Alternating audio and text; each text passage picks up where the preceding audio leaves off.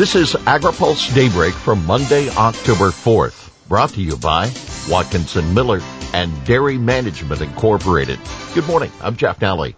Here's today's headlines. USTR outlines China strategy. Meat industry financing on the way. U.S.-Vietnam strengthening trade ties. Ag groups are all ears as Tai talks U.S.-China trade. U.S. Trade Representative Katherine Tai delivers a speech today on the Biden administration's approach to the bilateral trade relationship with China. U.S. ag groups will have plenty of questions as they listen to her remarks. For example, will the U.S. work with China on a Phase 2 agreement? Will the Biden administration continue to keep tariffs on Chinese goods, thus assuring that Chinese retaliatory tariffs remain on U.S. ag commodities? And what is being done to ensure China will live up to unfulfilled promises in the Phase 1 deal? Farm groups, including the U.S. Wheat Associates and the USA Rice Federation, are hoping for assurances that the U.S. will continue to work through the World Trade Organization to press China on reforming its import quotas and farm subsidies. We want to see the Biden administration take the next steps in the WTO litigation process to hold China accountable with the compliance requirements of both the tariff rate quota and the domestic support cases, a spokesman for USA Rice said on Friday.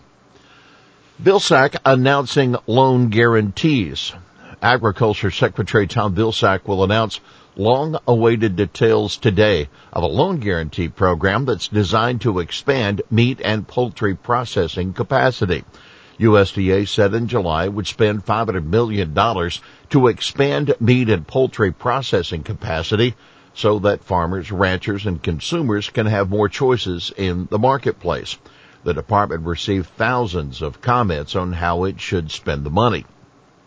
Secretary Vilsack in the White House said last month that excessive market concentration of the meat sector has squeezed both consumers and farmers during the pandemic at the same time that meat processors have made more money. Meat packers have rejected the charges of profiteering. They argue that a combination of factors, including the pandemic and a labor shortage, have prevented processors from operating at full capacity. For more on this week's D.C. policy agenda, you can read our Washington Week Ahead at agripulse.com. We'll have more Daybreak after this. Dairy Management Incorporated serves America's 34,000-plus dairy farmers and dairy importers by managing research and marketing programs aimed at promoting dairy consumption and protecting the good image of dairy farmers, dairy products, and the dairy industry. Funded entirely by dairy farmers, DMI has distinguished itself as a strategic consultant and valuable resource to businesses and organizations in the food and beverage sector that seek to increase sales and raise their image through the innovative use of dairy and dairy ingredients. Good morning and welcome back to AgriPulse Daybreak. Biden agenda on pause. President Joe Biden is expressing confidence that Congress will pass his main policy priorities, a bipartisan infrastructure, and the larger Build Back Better package of social programs and climate policy. But the path forward is less clear after House Democratic leaders on Friday canceled a vote on the infrastructure bill. Biden sided with progressives and linking passage of the infrastructure bill with approval of the bigger budget reconciliation measure. I believe I can get this done, Biden told reporters this weekend. I believe when the American people are aware of what's in it, we can get it done. There's no immediate urgency to passing the infrastructure bill because the Senate gave final congressional approval to a bill extending the authority for federal highway spending for 30 days. Authority for the highway program expired Thursday. The now stalled infrastructure bill would have reauthorized the spending. Beef and dairy need proper greenhouse gas measuring stick, paper says. The use of metrics that properly take into account the contribution of short-lived gases such as methane is critical to helping the cattle and dairy industry show how it can achieve net zero warming, said a new paper from the University of California, Davis. With the proper measuring stick, quote, goals of halting temperature increases can be met by achieving net zero CO2 emissions combined with stable or gently declining emissions of short-lived climate pollutants such as methane, the paper says. UC Davis air quality specialist Frank Mitloehner and Elanco Animal Health Chief Sustainability Officer Sarah Place say in the paper that, quote, business as usual will not follow the U.S. beef and dairy industries to achieve a net zero warming. But they say that that goal will be within reach as new and existing innovations that lower greenhouse gas emissions become more widely available, and adoption of those innovations are incentivized. Most methane emissions from beef cattle production come from cattle on pastures, not those in feed yards. So delivering feed additives, developing low methane emitting breeding strategies, and or other innovations will be required, Mitloehner and Place write. U.S. and Vietnam resolve lumber friction and strengthen ties. The U.S. is welcoming new pledges from Vietnam to keep illegally harvested or traded lumber out of its supply chain. It's the latest positive development in the U.S. relationship with Vietnam, a country that American farmers and ranchers see as a growing market for their ag commodities.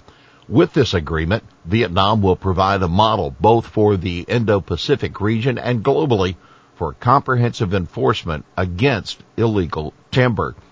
That the word of U.S. Trade Representative Katherine Tai on Friday. Vietnam announced in August that the country would cut tariffs on U.S. corn, wheat, and pork. The details haven't been released, but the promise drew cheers from groups like the U.S. Wheat Associates and National Pork Producers Council. Stone Manning weathers questions about paths to earn BLM post. Tracy Stone Manning has survived a bruising confirmation process to become the new director of the Bureau of Land Management. The agency manages about 1 of every 10 acres in the U.S., including 155 million acres of grazing land. Western Republican senators accused her of trying to whitewash her past involvement in a tree spiking incident in Idaho.